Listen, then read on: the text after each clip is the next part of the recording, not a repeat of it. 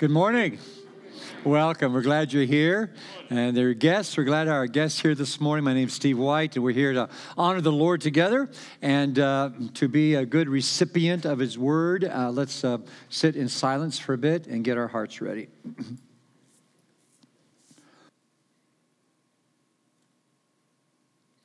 Thank you for being a Father in whom we find rest for our lives.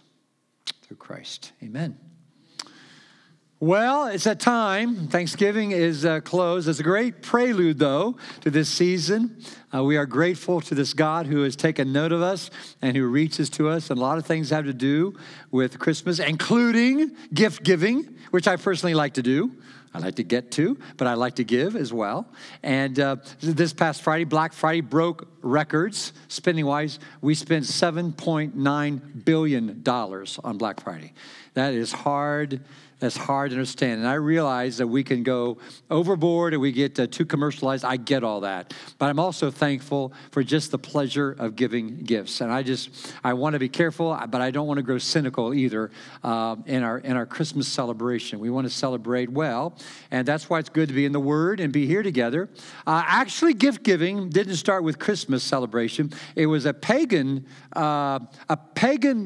thing that was done in Rome when they celebrated the god Saturn. They did that in December 19th to the 23rd every year, and they celebrated by giving gifts. Constantine, the emperor, became a Christian in 312 AD, and when he did, so as not to appear too radical, he adopted that practice of gift giving and applied it to then the Christmas season, and that's why we give gifts today.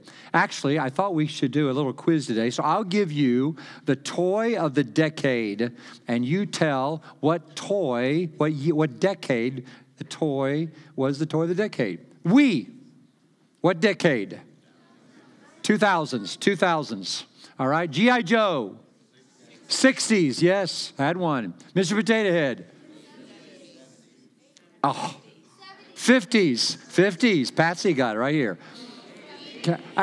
Everybody knows the Cabbage Patch. Most ridiculous looking thing I've ever seen. Shirley Temple dolls. 30s. Yeah, somebody said 30s. Teddy bear. 70s. I own a teddy bear. Jessica, you're out of control. Okay. Teddy bear, when? 1910s. The 1910s. All right. Elmo. 90s. And I have a horror story. I've already told that one. Star Wars figures. 70s. Slinky. 40s. That's right. I broke every one, didn't you? Yo-yo. 20s, right. The 20s, right.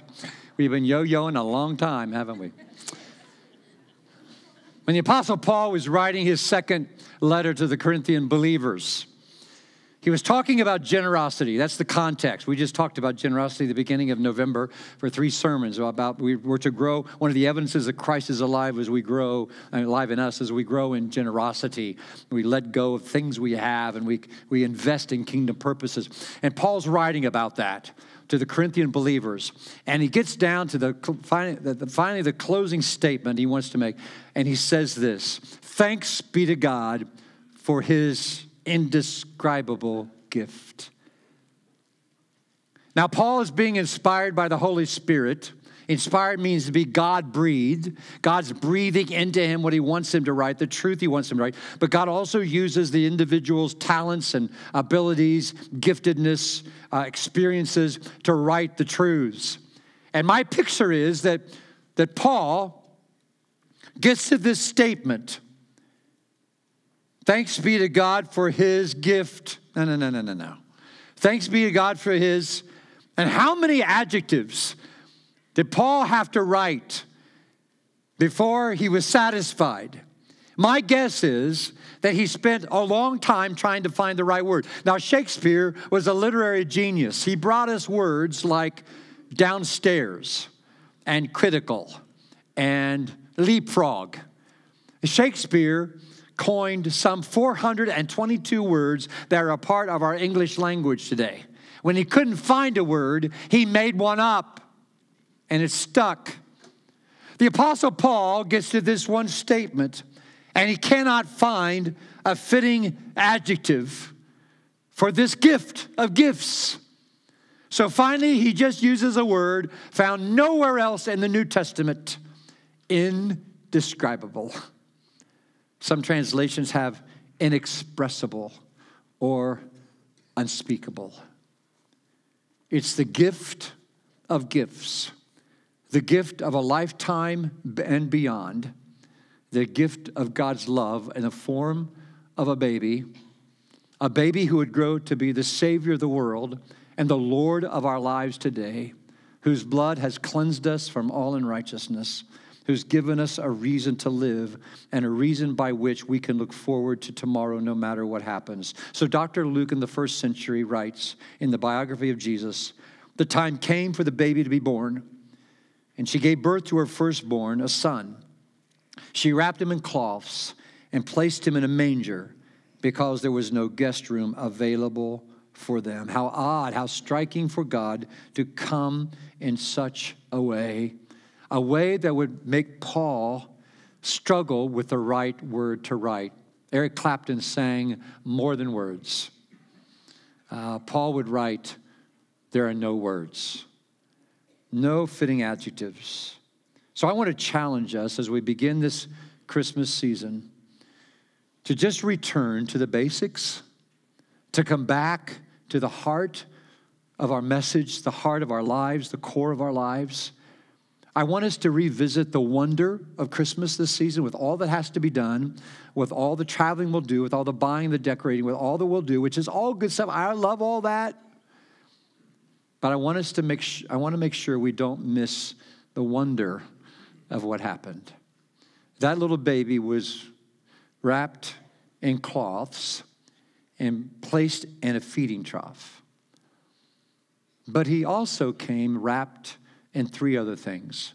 He came wrapped in prophecy, for one thing. God just didn't suddenly drop Jesus Christ into the world.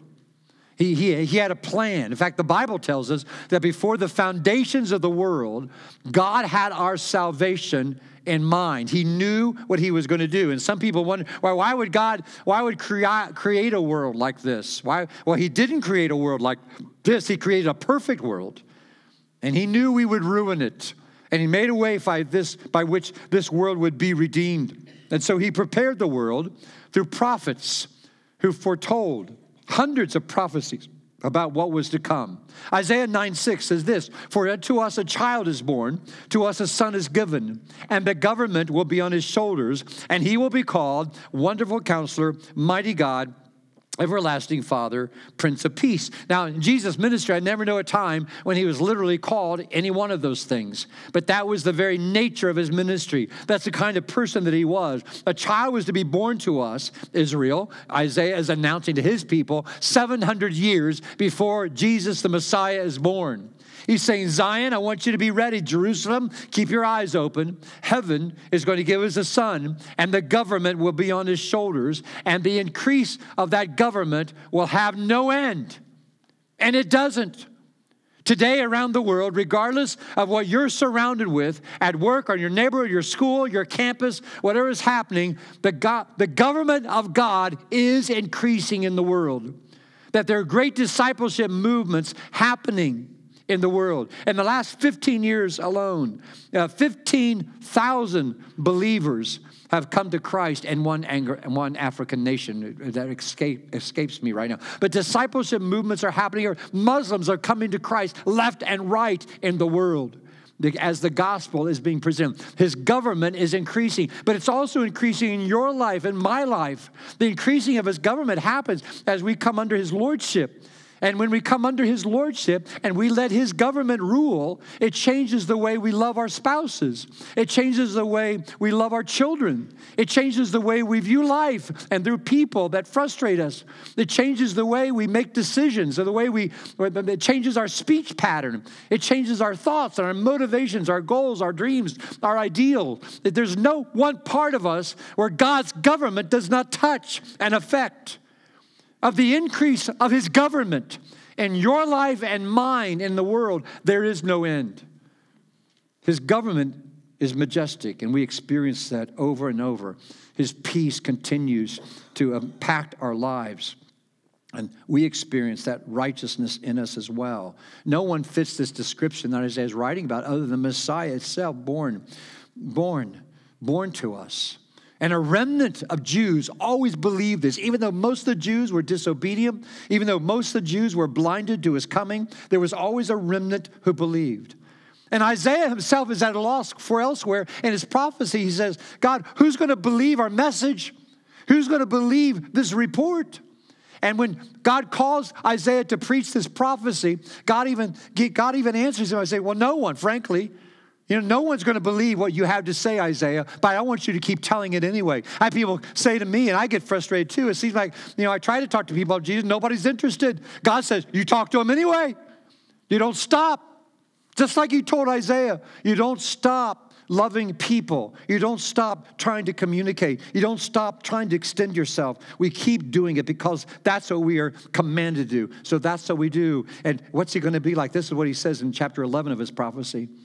A shoot will come up out of the stump of Jesse. From his roots, a branch will bear fruit, and the Spirit of the Lord will rest on him. The spirit of wisdom and of understanding, the spirit of counsel and of might, the spirit of the knowledge and the fear of the Lord. And he will delight in the fear of the Lord. He will not judge by what he sees with his eyes or decide by what he hears with his ears. And aren't you glad for that? Because that's how we judge each other. By what we see, by what we hear. And we make our analysis about people by what we see in them and what we hear. Not this God who sees deeply into us. And you know what he sees in me? He sees without him there, he sees blackness. He sees sin. He sees my rebellion. He sees all the ways I have stood against him and not been obedient to him. The sins I've committed against him as well as the ones I haven't done, I'm supposed to. But praise God, by the blood of Jesus, he washes us clean and he looks into our hearts and he's a king of righteousness. And he takes his righteousness by the cross and he imputes it onto you and me. So we are children of God. That's this Messiah. That's this Christ who is born to us. You want hope? You cannot have the hope you need to have on your own. Do not depend on your business success. Do not depend on the success of your children. Do not depend on the name you might make for yourself or the money you may get or whatever you're going to do, whatever title you'll have. Do not dare depend on those things. They have nothing to do with you standing before the Almighty God one day. All of us will only claim appeal based on the blood of Jesus and God's grace on our lives. With righteousness, he will judge the needy. With justice, he will give decisions for the poor of the earth. He will strike the earth with the rod of his mouth. With the breath of his lips, he will slay the wicked. And he will do that when he returns. There will be a great judgment. And those will fall under that rod who weren't prepared for his coming. Righteousness will be his belt, and faithfulness the sash around his waist. There was nothing striking about him. He didn't glow. He didn't float. He didn't wear white clothes that never got dirty. He didn't have anything about it his appearance. There was nothing that would call people to give him attention. He was a carpenter's son. He drove nails like other carpenters. No one gave him any great esteem because of that. In fact, the Bible says he came to his own, the Jews, and they didn't receive him. Yet he became a man of sorrows, the Bible says. He was acquainted with grief. He exercises perfect righteousness. His rapping surprised the people of that day because he didn't come as a political savior as they expected. He didn't come with troops and armies and a palace. That's why the disciples themselves close to him wondered when it was going to happen. That's why when nothing happened, when Judas saw it was going to happen, that's why he betrayed to get something out of this following Jesus. So he betrayed him for those pieces of silver and realized what he had done later on. How do you wrap an indescribable gift? Prophet Micah wrote, "But you, Bethlehem Ephratah, though you are small among the clans of Judah, out of you will come from me one who will be ruler over Israel, whose origins are from old, from ancient times." Imagine a rabbi getting up in that intertestamental period at the end of the Old Testament, before the New Testament, before Jesus was born. There's 400 years gap in there. Imagine rabbi after rabbi standing in front, reading the scroll of Micah. and a remnant of Jews thinking, God hasn't forgotten. He's going to come. And kids born and died, born and died, born and died. Being taught the Messiah's coming, they never got to understand what we get to understand today, that Messiah has come, and he was born, and his salvation we experience today. He was born in the sleepy village of Bethlehem. Yes, that baby was wrapped in cloths. He was wrapped in prophecy. He was also wrapped in ministry, in history. God came to us wrapped in history. He's always at work. He's always bringing to completion the things that he begins. Even the work in you, the Bible says. You get frustrated with your lack of growth, that you don't mature any faster than you do. There may be a number of reasons for that. The main one may be you're not even trying hard enough. Maybe you're not spending time in the Word or in prayer or whatever it is. We have to put out some effort as well. The God who began a good work in us wants to carry it on to completion. And it's up to us to align ourselves right to let him work in the way he wants to. Galatians 4:4 says this, when the set time had fully come. Some translations say, when the time was just right, God sent his son, born of a woman, born under the law, to redeem those under the law, that we might receive adoption to sonship. Right on schedule, God did what only God could do. He wove together prophecies with history without tampering with free will. Only God could do what he did, to take all this foreknowledge that he had. He has complete foreknowledge of everything about your life, but he doesn't plan your life out. He doesn't plot it. You get to make choices. But at the same time, he has a desire for you. He has a desire for the world, that we would know Jesus Christ. And so that's what he did. And so when the time was just right, what does that even mean? I suggest to you that God, how many of you hosted for Thanksgiving? Anybody get there earlier than you expected? Did you freak out? Did you freak out when somebody showed up early? Sometimes people do who are hosting. You say, we'll eat about 3, and they show up at 11. You think, what? We like you, but not that much. Let me get this done. When we were younger and married, we traveled to Diana's aunt in Elgin, Illinois, in the Chicago area every year for Thanksgiving, or often on Thanksgiving. And one year, we got there about 2 or 3 hours early. It was a long drive. We had 1 or 2 little kids in the car. We had driven from Cincinnati up there. We got to the door and knocked. You can't come in. I'm not ready yet. It's okay. She could just drive around for a while. So we drove around for a couple hours, kept checking in. Can we come now? Can we come now? And finally, we got to go in, But she didn't want anybody there early. And within a half an hour, she'd tell us everything we're going to eat for the next 3 days. And she would treat us like kings when we were there. We loved going there. When Jesus was born, God timed it. When the time was just right. Jesus wasn't born too early, and he wasn't born too late. There was no birth induced here. It was the time he wanted Jesus to be born. And so, God used Israel to get the world ready. He used Israel by calling Abram out of Ur, this place in the Mesopotamian River Valley between the Tigris and the Euphrates. He says, Abram, I want you to go where I'm going to lead you. Abram came out of a family that worshiped many gods. And he said, okay, where are we going? I'm not telling you. You just go, pack up, leave. I'll tell you as we're going. Little did Abram know what was in store for him, because he was going to have a special child, a miraculously born child by the name of Isaac. And eventually, Abram was going to be the father of the Jewish nation.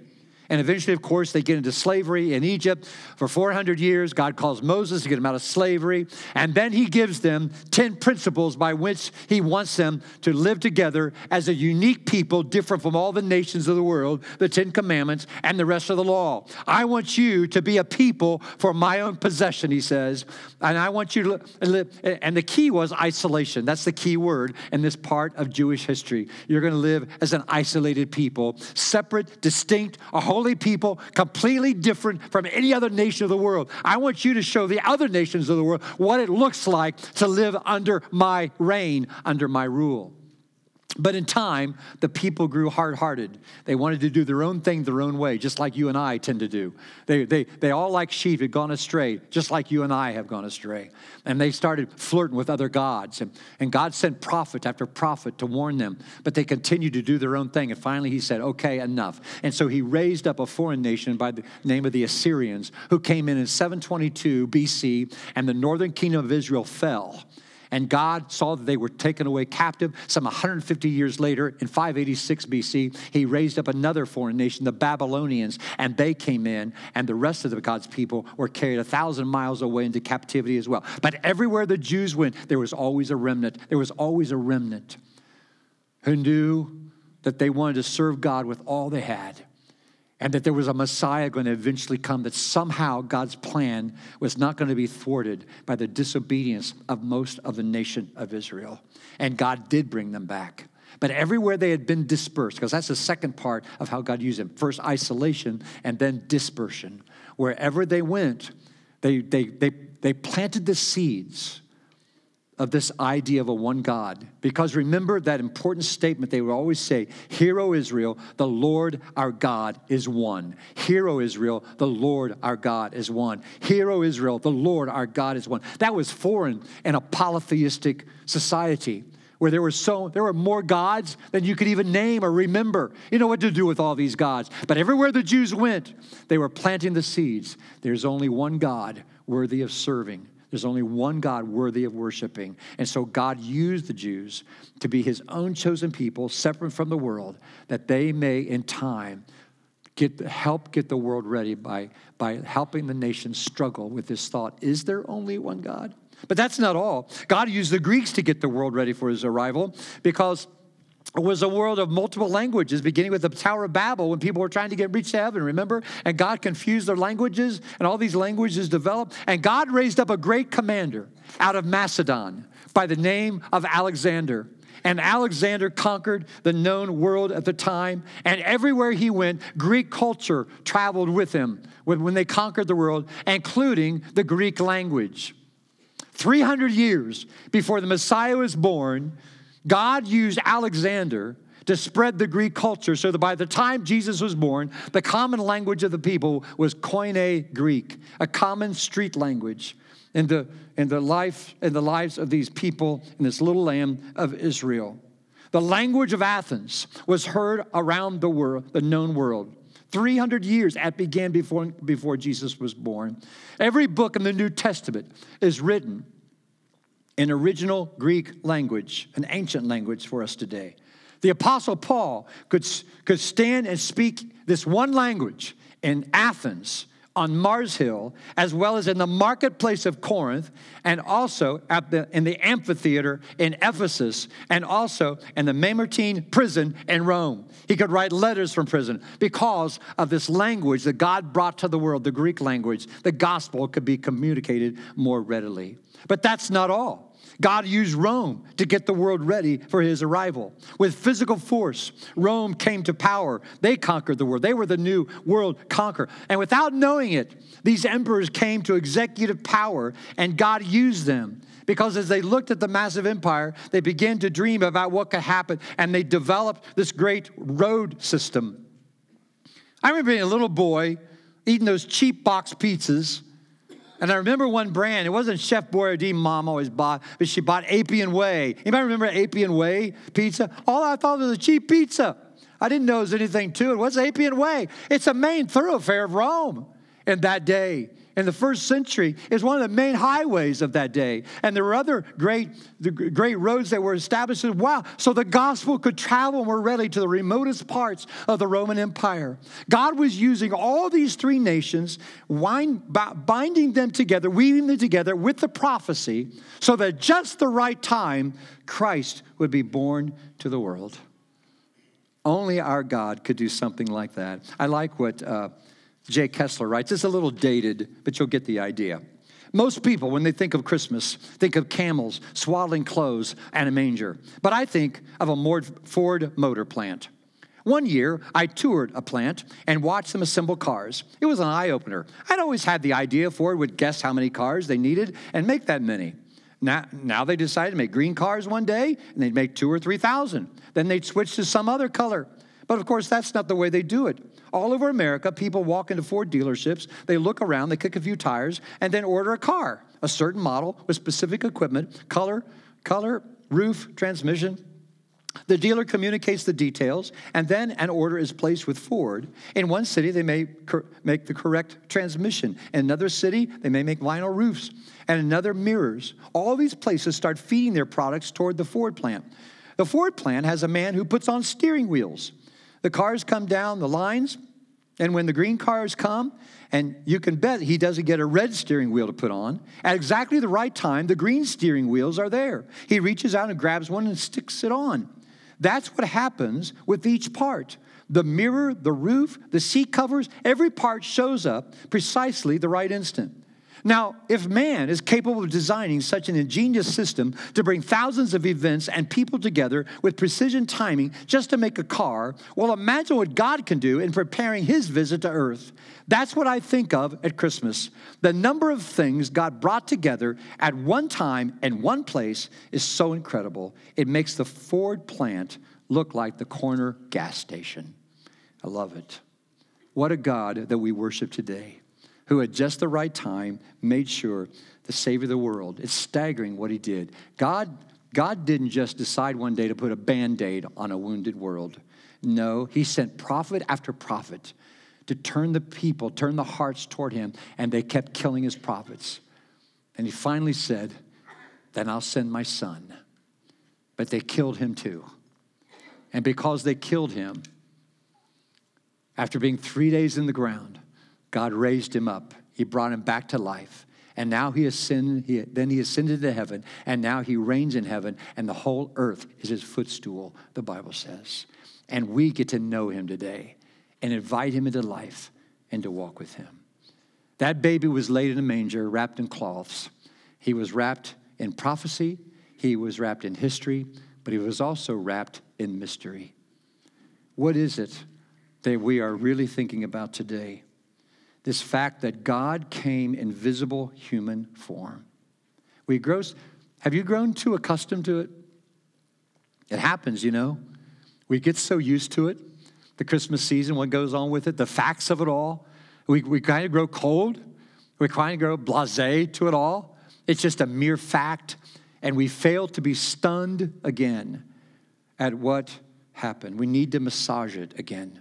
We need to revisit the wonder of all this, that God is moved with anguish to the point of this broken world, to the point that he has to do something. How can God then come to this earth and be uncontaminated? How can he come and relate to us in some way without being contaminated? And so he did come. The Father, Son, and Holy Spirit, co-equal, co-existent, co-eternal, came to this decision. The Word became flesh and dwelt among us. The Word became flesh and dwelt among us. God became man. God linked two natures together. All God, all deity, while no less humanity, yet all humanity without being less deity. Some would say that's too much of a stretch. Not if you believe God's the creator of the world, creator of the whole universe. If you believe a master designer brought all this into existence, don't you think he can handle the wonder of Christmas as well? He can. Don't grow stale. Don't dare do that. Don't go through this season just with the same spirit of anybody else. Be captivated again by it all. Maybe Charles Wesley poetically wrote it best for us. We sing it every year. Christ by highest heavens adored, Christ the everlasting Lord, late in time behold him come, offspring of the virgin's womb, veiled in flesh the Godhead see, hail the incarnate deity, pleased as man with men to dwell, Jesus our Emmanuel. Man, imagine if he came today, if this was the perfect time. Imagine the hype. I mean, if iPhone gets the ad campaign it gets, imagine God becoming flesh and what it may look like. Of course, it would, and we're Gentiles, so we would know about it. There were a couple of Gentiles that were included in the Christmas message when the Magi from the east came, probably Persians who came. It was a precursor to the fact that later on the Gentiles would be brought into the Christmas message and the hope of the Savior, but not at first. He first came for the Jews, because they should have understood all this. They should have been so ready and so eager. Every one of them should have been captivated by the birth, but they weren't, because they were expecting this political Savior, troops and armies. No, it didn't happen that way. This baby was silently delivered. The nursery was common stable. The crib, just a common feeding trough for animals. When God did decide to make it known, he did slip out in the countryside for a bit and sent his messenger to the heavens. And these shepherds were terrified, these Bedouins, when the glory of the Lord shone around them. But they were so intrigued, they went to find this baby just where they said they were told they'd find him, wrapped in cloths and wrapped in prophecy and wrapped in history and wrapped in mystery. They heard him cry that night. Imagine the first one to hear him cry was just this teenage girl who carried God's child. What was it like for her, for Joseph, to be away from home and experience all this? It's hard to get our heads around it. Be stunned again. In 24 days, that's all you got left. We're going to celebrate this night of nights. Will it have made any difference this year that we've worshiped together and that we've been together and we've celebrated together? I enjoy all the features of Christmas. I'm glad we decorate. I'm glad for the lights. I am glad we have outings. I love the Christmas Carol. Scrooge. I don't like him, but I like the play. You know, I like it all. There's not one part I don't like. But within all that, it's the wonder that has to captivate our hearts once again.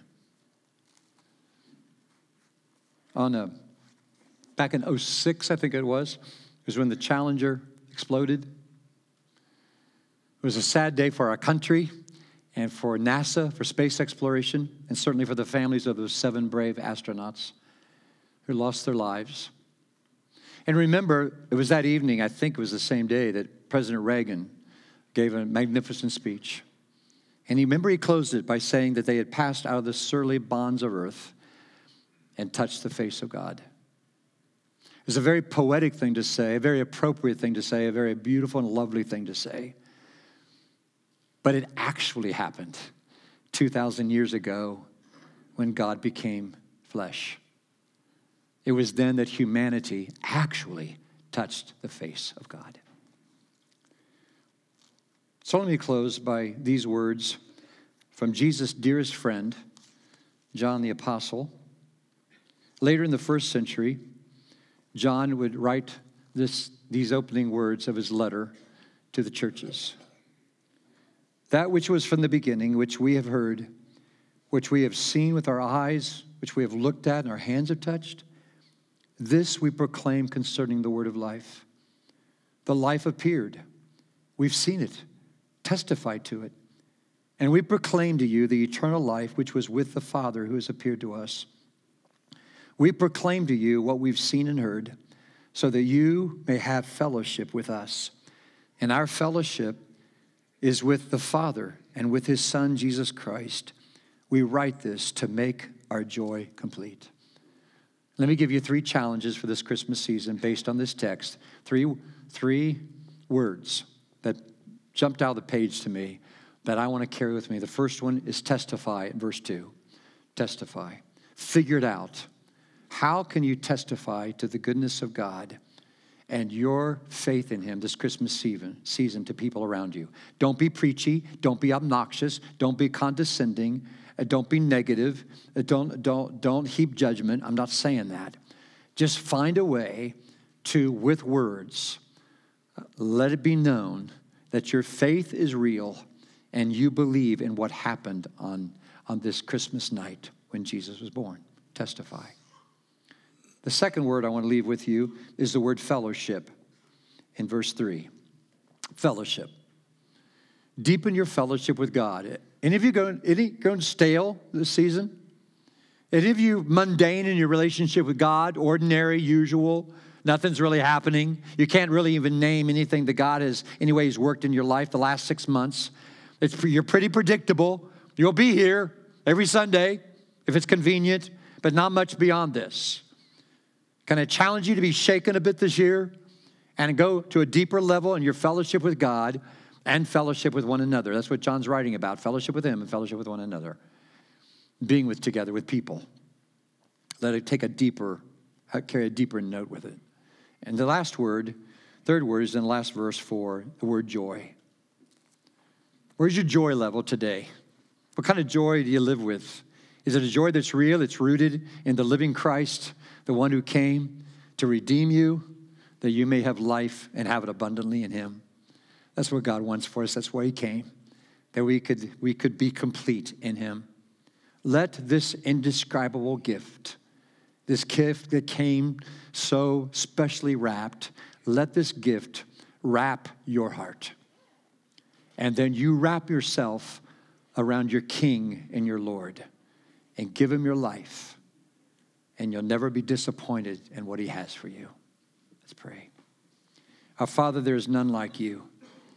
And I pray, Father, you remind us again of who this one is that we worship, who this one is that we live for, whose government continues to increase in us and around the world. May it so be true, Father. May it not be in mere words, not in mere theology, but real words. To God be the glory. In Jesus' name, amen.